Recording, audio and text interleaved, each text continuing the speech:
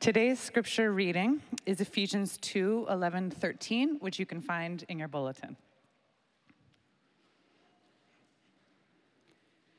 Therefore remember that at one time you Gentiles in the flesh, called the uncircumcision by what is called the circumcision, which is made in the flesh by hands. Remember that you were at that time separated from Christ, alienated from the commonwealth of Israel, and strangers to the covenant of promise, having no hope and without God in the world. But now, in Christ Jesus, you who once were far off have been brought near by the blood of Christ. This is the word of the Lord. Good morning to all of you. Hope you've had a great week.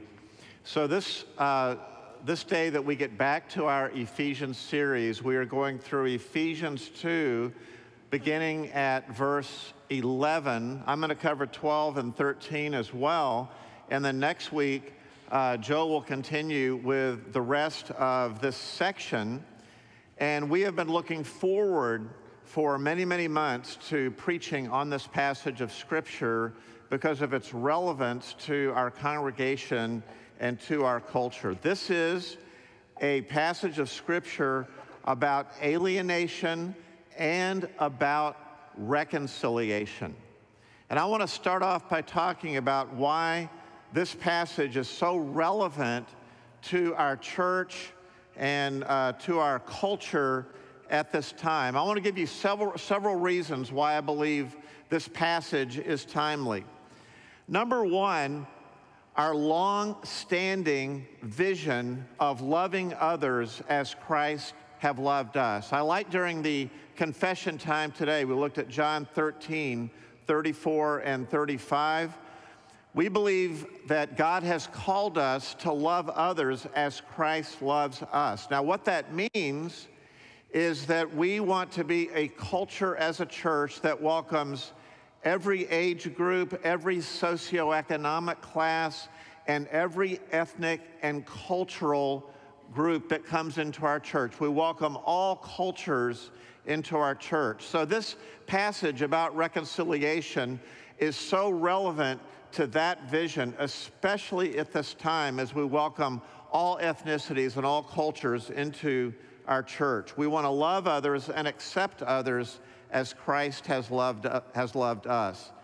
The second reason for this passage, why I think it's so potent and so important, is the conversation about race in our country, especially in the past several months. It's been a conversation that's been going on for actually many, many years, but especially this summer has resulted in conversations about race, and in many cases, a lot of confusion, a lot of additional division in our country about that topic. So it's important that we speak to that topic from the standpoint of Scripture and the standpoint of the gospel. A third reason why I believe this passage about reconciliation is relevant to us is the emotion and division that we still experience all around us due to our recent election.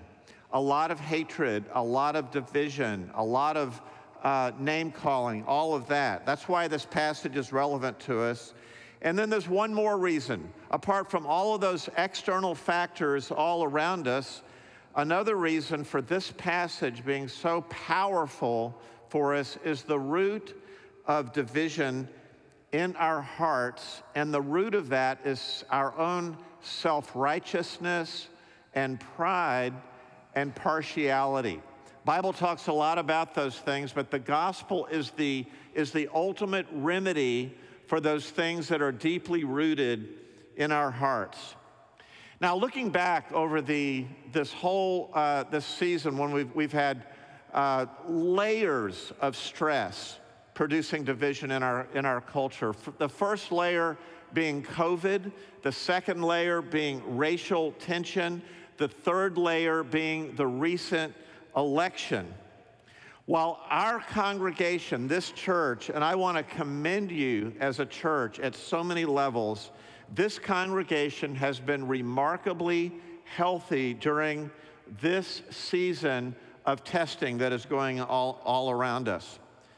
But while we have been healthy, we are not immune from the onslaught of the division that we experience in our country, in social media, in some of our closest relationships, and in our fractured world. We are not immune to those things.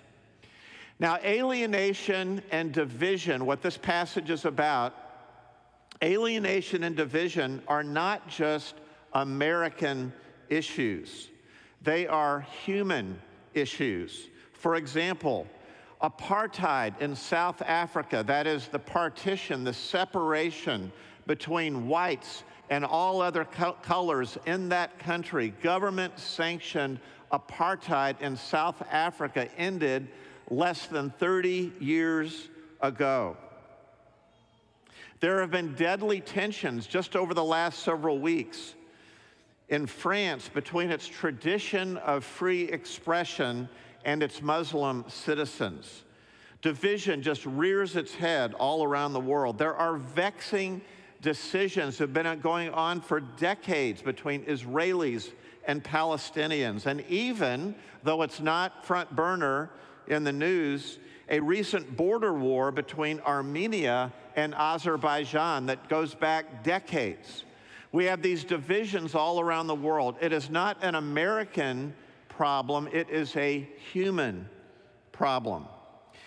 John Stott said this: divisiveness is a constant characteristic of every community without Christ. So alienation and division also are not just modern issues, they are ancient issues. And this connects us to this passage. Kent Hughes says, a study of history of the ancient world tells us that none of today's social distinctions, none of our racial barriers, our narrow nationalisms are more exclusive or unrelenting than the separation between Jews and Gentiles in biblical times. And that is why this passage, again, is so relevant to us, is so important to us. So Paul, in these verses, is addressing the alienation between Jews and Gentiles and the gospel that unites the two into one. That's what we're going to learn as we go through this text this week and next week. So what is the message of this passage for you and for me? What is the message of this passage for Lake Baldwin Church, and what is the message of this passage for our country and our world? It is this: the sickness of division is healed by the medicine of the gospel. The sickness of division is healed by the medicine of the gospel. I want you to do a little bit of self-assessment right now, even of your own heart, your own relationships, your own views, your own pride or self-righteousness. The sickness of division is only healed by the gospel. Now, while other medicines are offered out there, and we have had our fill of them, if you just follow your social media, if you just follow the news, while there are other medicines that are offered out there, only the gospel gives both the diagnosis and the cure, the diagnosis of the human heart and what is the root of all of these divisions that we need to face up to, but also the cure, which is the gospel, which is the blood of Christ that we have been singing about. So I have a 2-point outline this morning, very simple 2-point outline: the sickness of division and the healing of division. So I want you to take a look at verse 11. Back in your notes, if you got a Bible handy or in your bulletin, we're going to unpack these 3 verses because remember, the healing is in the gospel. So let's first look at the sickness of division. Paul says in verse 11, therefore remember. Now what he's looking back on in verses 1 through 10 is the gospel story. Joe covered that over a 2-week period. You remember 2 weeks ago, he talked about the incomparable gospel, the gospel that bridges or that cures our alienation between us and God, the incomparable gospel of grace. And Paul says, therefore, remember. Why are we to remember how far we have come, how far God has brought us in the gospel? Here's the reason. We are ready for reconciliation with others when we remember how far God went to reconcile us. So you think about your divisions and think about how far God went to reconcile you. If you come to grips with that, if you remember that, then you are ready for reconciliation, whether it's within your family, whether it's between races, whether it's between political divisions, whatever it might be. I want you to notice in verses 11 and 12, 2 things about the sickness of division that Paul saw, that he identifies. We're going to look at the x-rays. We're going to look at the diagnosis. So in verse 11, it says, therefore, remember that at one time you Gentiles in the flesh called the uncircumcision by what is called the circumcision, which is made in the flesh by hands. Now, what is going on in this passage? Well, there's a historical context here. Circumcision was the removal, the medical removal of the foreskin of an 8-day-old male in Israel. Takes us all the way back to Genesis chapter 17 when God instructed them to do that. The purpose of that was not just medicinal or anything like that, but it set apart and said this child is a part of the covenant that God has made with his people. It is mirrored today by baptism. So when we had a baptism today, baptism being broader for males and for females, but we have a baptism, it is an echo of that sign of inclusion and that sign of the covenant. So the Gentiles, though, it says they were called the uncircumcision. So what's going on in this passage, the first sort of symptom of the sickness is the name calling that Paul says here. He says the Gentiles were called the uncircumcision. So this was an expression of scorn. It was an expression of derision. You are the circumcision. And then it says those that were called the circumcision. So one mark of the sickness of division is name calling. You know, if we look back over recent history, we look back at history in America, we all cringe at certain types of name calling. For example, the use of the N-word. Back in the 20th century, back in especially the early 20th century and later into the 20th century, that word that causes so much revulsion for us was common. I was reading about the story of Jackie Robinson, who was the first African-American baseball player to break the color barrier in the late 1940s. Branch Rickey brought him on the Brooklyn Dodgers baseball team, but he had to endure that first season all kinds of scorn and name-calling. That, my friends, is a sickness. During World War II, when racial superiority took hold of the hearts of the Nazi regime, during the 1930s, they were called Jews. They were called Juden, which is the German word for Jews. They had to wear a Star of David, a yellow Star of David. Name calling. Name calling is sick.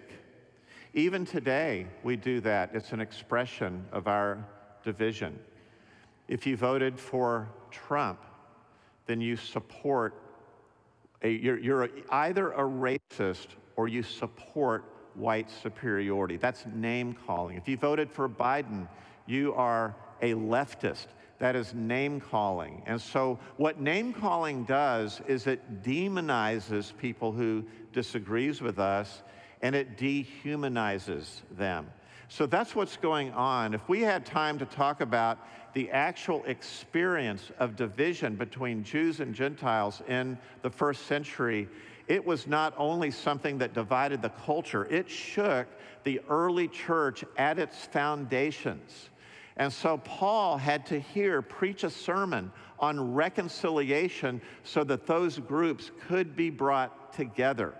We have in our church, we have Democrats, we have Republicans, we have young and old, we have rich and poor, all kinds of cultures in our church. God wants us to not fall into name calling. It is an indication of the sickness of division. But notice what else is in this passage. Look at verse 12. Because it wasn't just alienation between Jew and Gentile. The Gentile plight, as it is with all those apart from Christ, is they were also alienated from God. So it was a deeper alienation. So look at this very sad verse in verse 12. Remember that you were at that time separated from Christ. So they were Christless. So all the blessings talked about in Ephesians chapter 1 by being in Christ, they did not have those blessings available to them. They were separated from Christ. Second, alienated from the commonwealth of Israel. So the Gentiles were stateless. They were outside the theocracy of the Old Testament of Israel. They were outside of that. Third, they were strangers to the covenants of promise.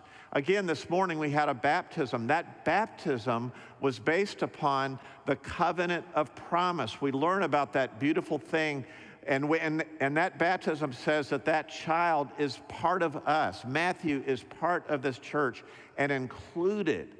So when a person is outside the covenant of promise, they are not only Christless and stateless, but they are, as William Hendrickson says, they were friendless. And then it goes on to say that they were without hope, having no hope at the end of verse 12, and without God in the world. That phrase, without hope and without God in the world, I can hardly think of a sadder passage. It does not just relate to this division between Jew and Gentile, but all of those who are apart from Christ. Several years ago, we got to know one of our neighbors. This was a guy who was probably in his upper 50s, very successful. In fact, he had been the chief operating officer of an online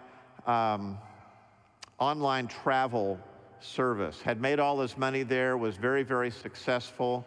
He was also a musician. He traveled with the Tommy Dorsey Orchestra around Europe. And one day we met him and his wife, and we invited him to a party, and we struck up a friendship with him. He actually took us to a jazz concert. They took us there. We went to a Tampa Bay Rays baseball game together, and we became cordial friends. And we knew over time that our friend was without Christ. But we had a great relationship with him. He even came to our Christmas Eve service one time, very much appreciated that. But after we had known them for several years, we learned that he and his wife had gotten a divorce. And then a couple years later, living alone in his house down our street, he took his own life. An example of a person who had lost hope, without hope and without God in the world. A very sad state of affairs, this alienation from God and alienation from others. Now, why do we hear such bad news in the scripture? Why is that? Why do we have to listen to the diagnosis? Because it is the truth. The gospel diagnoses the deepest needs of our heart. Vodi Bakum says this. He says, to understand the magnitude of the reconciliation, we need to understand the magnitude of the division between Jew and Gentile and between both and God himself.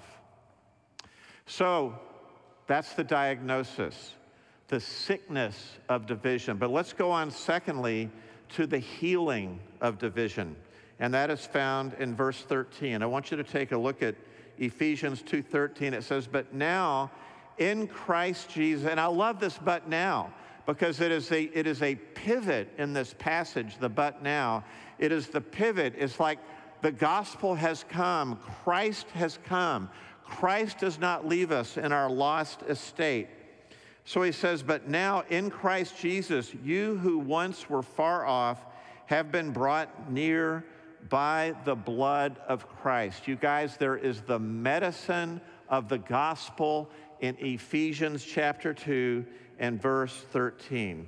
What does the gospel do? What has God done according to Paul and according to this passage? First of all, what did God do? It says, you who once were far off have been brought near.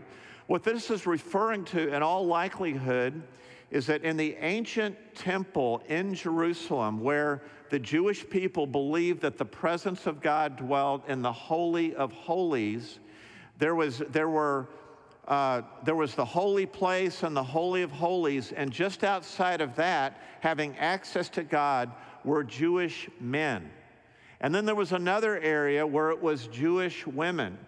And then outside of that, there was a wall, there was a partition, and a sign that said, you cannot come through this wall, or if you do, you will be executed. And there was this wall, and beyond that wall was the court of the Gentiles. The Gentiles were far away from the presence of God. And so when it says in this verse that Gentiles have now been brought near, do you realize how amazing that was to them to be invited to come near to God? This was always part of God's plan. This was not new, but it was something that God planned. Listen to this verse from Isaiah 57:19, which was a prophecy of, it was about the regathering of the Jews, but also more broadly when the gospel came, the Gentiles being brought near. So it says in Isaiah 57:19, peace, peace to the far and the near, says the Lord, and I will heal him. That is the healing of the gospel. Now, what is the healing medicine? According to verse 13, it is the blood of Christ. They have been brought near by the blood of Christ. If you just listen to our songs this morning, if you listen to the baptism and what the water signifies, it signifies the blood of Christ. John Stott, if you've ever wondered why the blood of Christ is important to reconciliation, why the gospel is the only remedy for reconciliation, listen to these words of John Stott. He says, the blood of Christ signifies his sacrificial death for our sins on the cross, by which he reconciled us to God and to each other. All the divisions are healed by the blood of Christ. Isaiah 59:2 said that your sins have made a separation between you and your God. And then Hebrews 9:22 says, without the shedding of blood, there is no forgiveness of sins. The blood of Christ is the medicine that cures the disease of division. Charles Spurgeon, the 19th century English pastor, said, beloved, there is a cure for every spiritual disease in the cross. So how do we make this real in our relationships? Well, one more thing to notice in verse 13, it says, but now in Christ Jesus, you who once were far off have been brought near by the blood of Christ. In Christ Jesus. So what is that referring to? The phrase in Christ Jesus, whenever you see that throughout the book of Ephesians, it is talking about our union with Christ, our vital connection with Christ. And so reconciliation is both an event, but it is also a connection to Christ so that we can continue to grow, to change, and be involved in the process of reconciliation. John Stott, again, says this about our union with Christ. He says, in Christ Jesus, that phrase signifies the personal union with Christ today, through which the reconciliation he achieved is both received and enjoyed. So union with Christ, that means that I am in Christ. That means that I'm reconciled to God. God views me as righteous because I am in Christ, because of Christ's righteousness covering me, but also Christ is in me. Christ is inside of us by the power of the Holy Spirit to change us, to change us into people of reconciliation, to give us the power in our church and in our culture to be people that are peacemakers and that bring about reconciliation. So the gospel is the cure because it does two things. Number one, God has healed our hearts by the blood of Christ. There's that healing.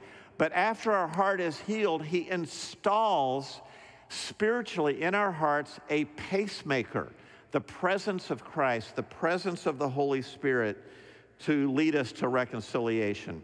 So that's the beauty of the gospel. That is what God has done for us. Now, what do we do?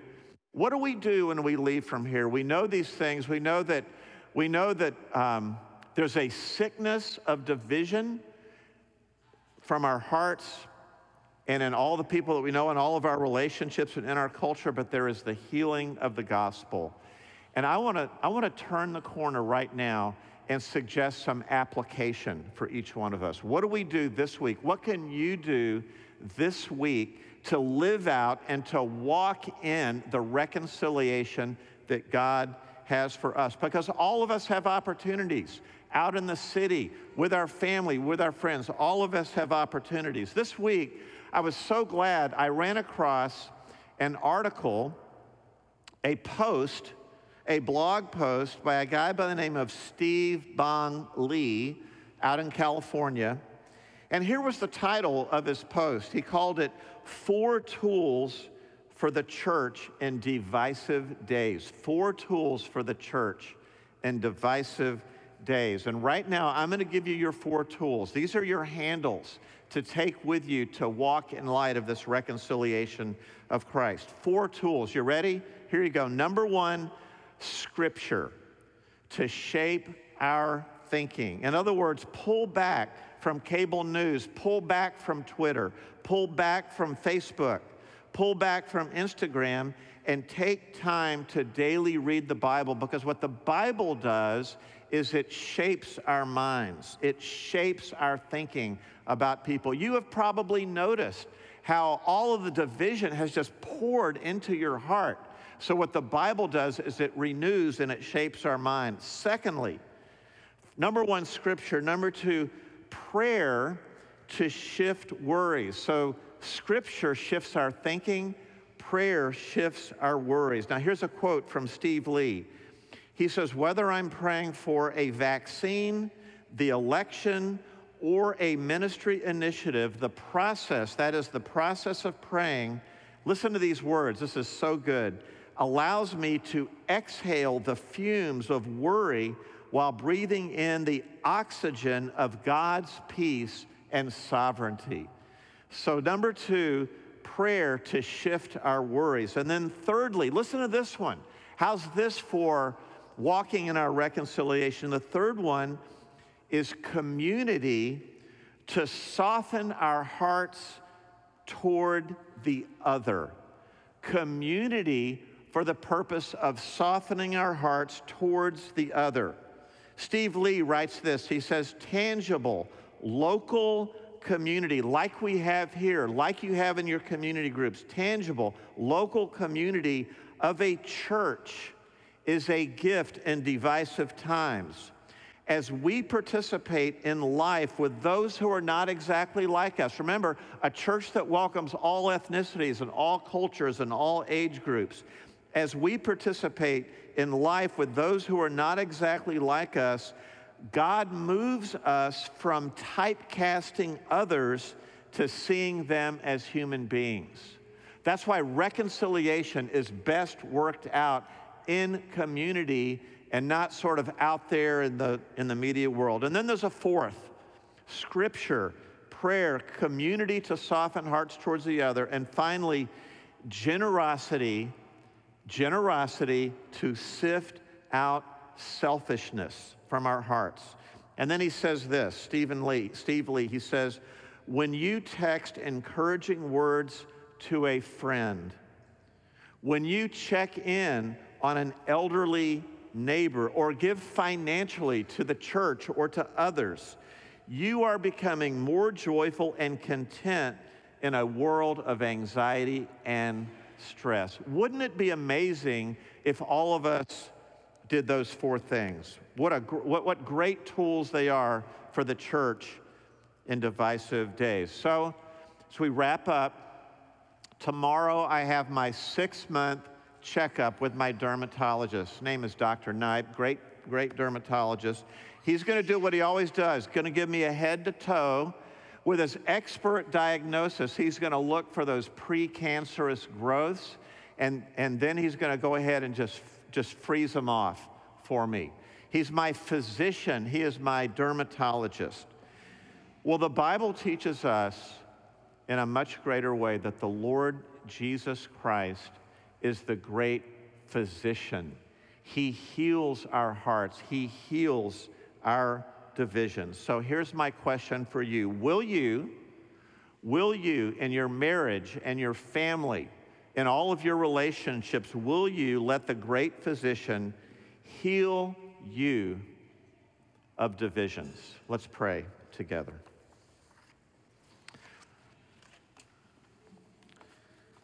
Lord Jesus Christ, our great physician, we praise you that you are the one who has brought us near. We praise you for the magnitude of your reconciliation. Enable us by grace to enjoy the beautiful unity that we have with you and as you have in the Trinity and as we have with one another. A unity and diversity and unity. Would you work those things, this reconciliation, into our hearts? And we pray in the name of Jesus, amen.